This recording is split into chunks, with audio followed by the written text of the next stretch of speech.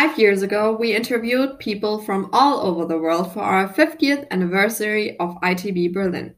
The last 5 years have been incredibly exciting and challenging for the entire tourism industry.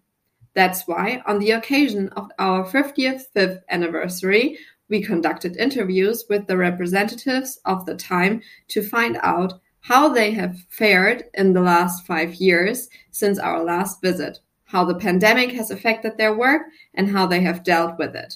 Listen for yourself.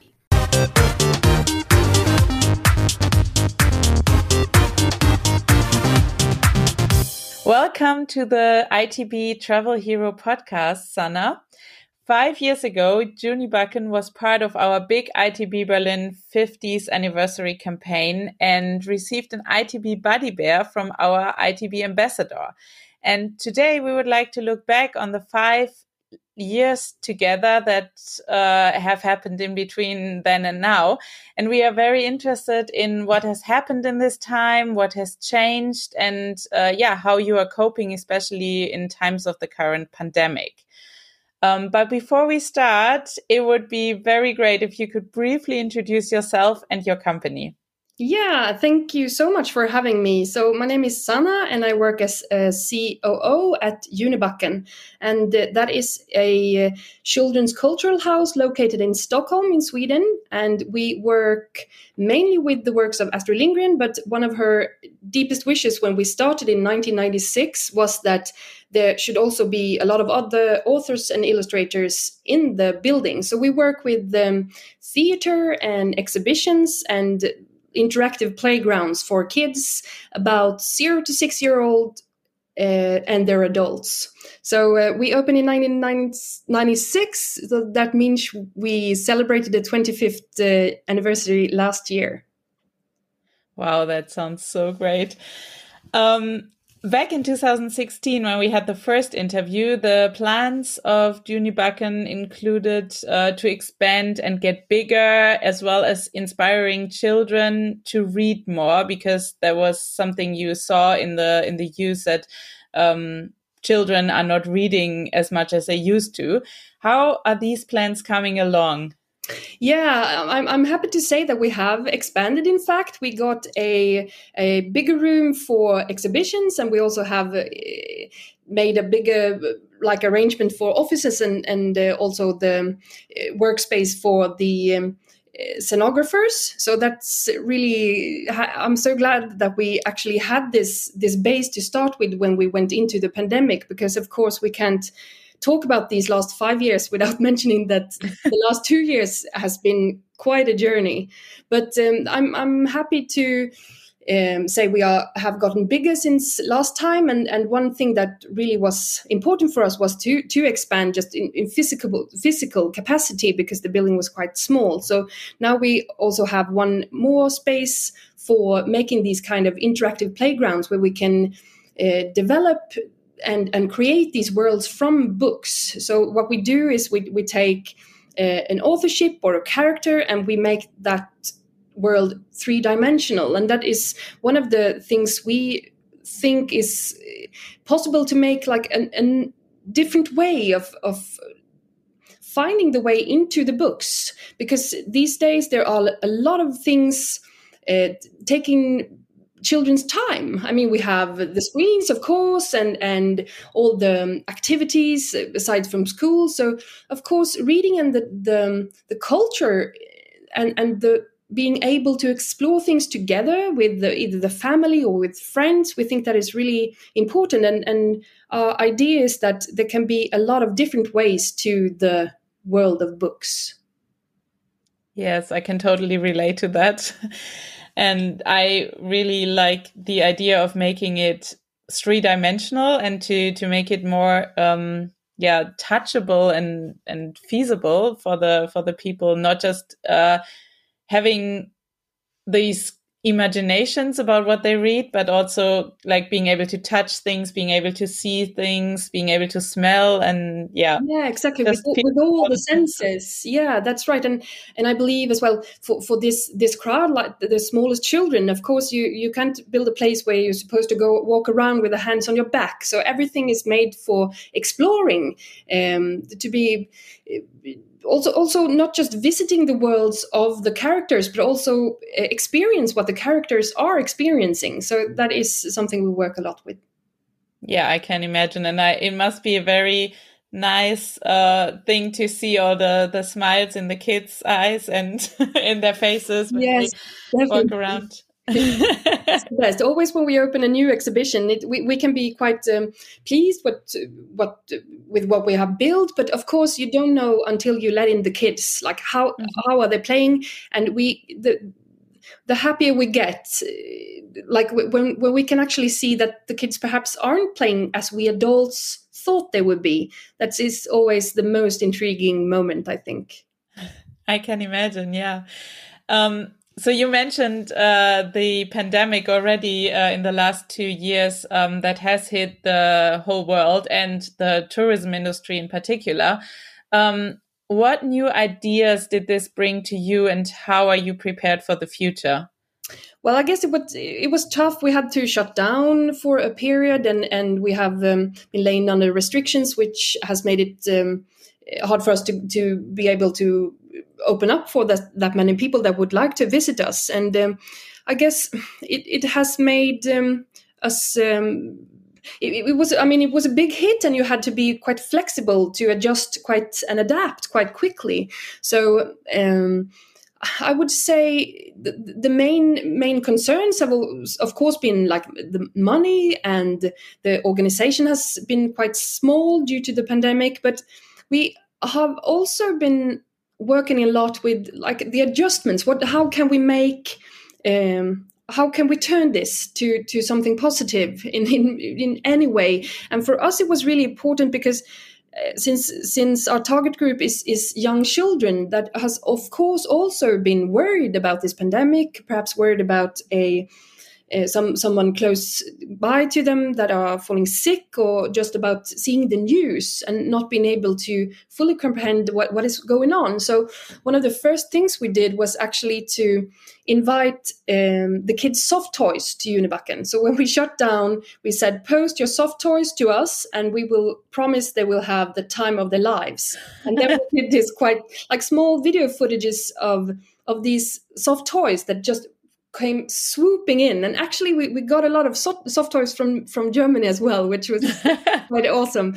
So I guess in difficult times you also open up for a different creativity. Perhaps you try things you shouldn't have had the time or the courage to do otherwise. And in the bigger picture, we also had a quite we had to start up like the digitalization of Junibacken and speed that one up, so you can pre-purchase tickets and make it easier to access the museum. So in big and small, it has been, of course, a lot of troubling things, but we have also done a lot of things that has been full of creativity and playfulness, and it has been very important for us to always have the children's perspective during this time. How can we help adults and kids staying home, not being able to see or explore culture? How can we move into their houses and make a connection between people? That is very important, I think, especially during the times of the lockdown. I remembered when I have a little boy who is now 5.5 years old, but at that time in the first lockdown, he was just 4, and it was so difficult to find new ideas every single day to entertain him because we were locked up basically for 8 weeks. And we tried to make the best of it. But I really loved all these online things that just popped up out of nowhere basically, and it was great seeing that everyone came together to support each other, and that's really nice to see as well. It's been a tough period, but of course you can also see these initiatives that has been really warm and kind-hearted. Yes, definitely. I really like that as well, to see how the society acted or reacted to this situation, and that it brought people closer together, even though we were basically distancing. Yeah, exactly. Yeah. Yeah. That feeling. So you talked about digitalization, of course. Another big focus topic in tourism is sustainability. Has the crisis affected your efforts or activities in that matter as well? Yes, I be in big and small, of course. I think in this kind of crisis, you automatically pause down, and many of our projects that was about to happen was paused.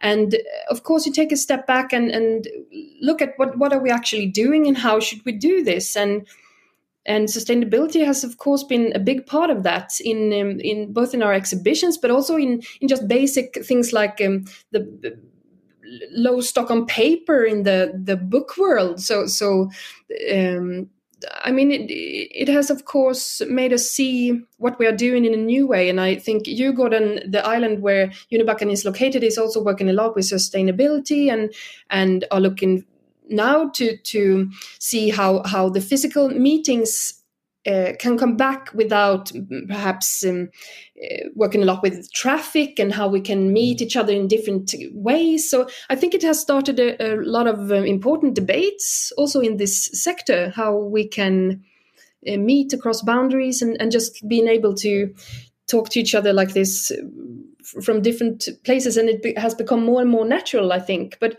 of course, we're also hoping that, and I also really believe this, that there is a need now for physical meetings, and it's also very funny to see now that we actually have opened up again and can be able to play theater for kids again. We have this theater show that is for about 6 months old to 2-year-olds, and they haven't experienced culture during their life. So Junibacken is the first meeting with stage art, and the parents haven't been out with the kids either. So I mean, it's both to have the longing for the physical meetings, but also how can we do that in sustainable ways, and how can we look at our processes when we do everything from exhibitions to stage shows to how we have our meetings in a proper and sustainable way.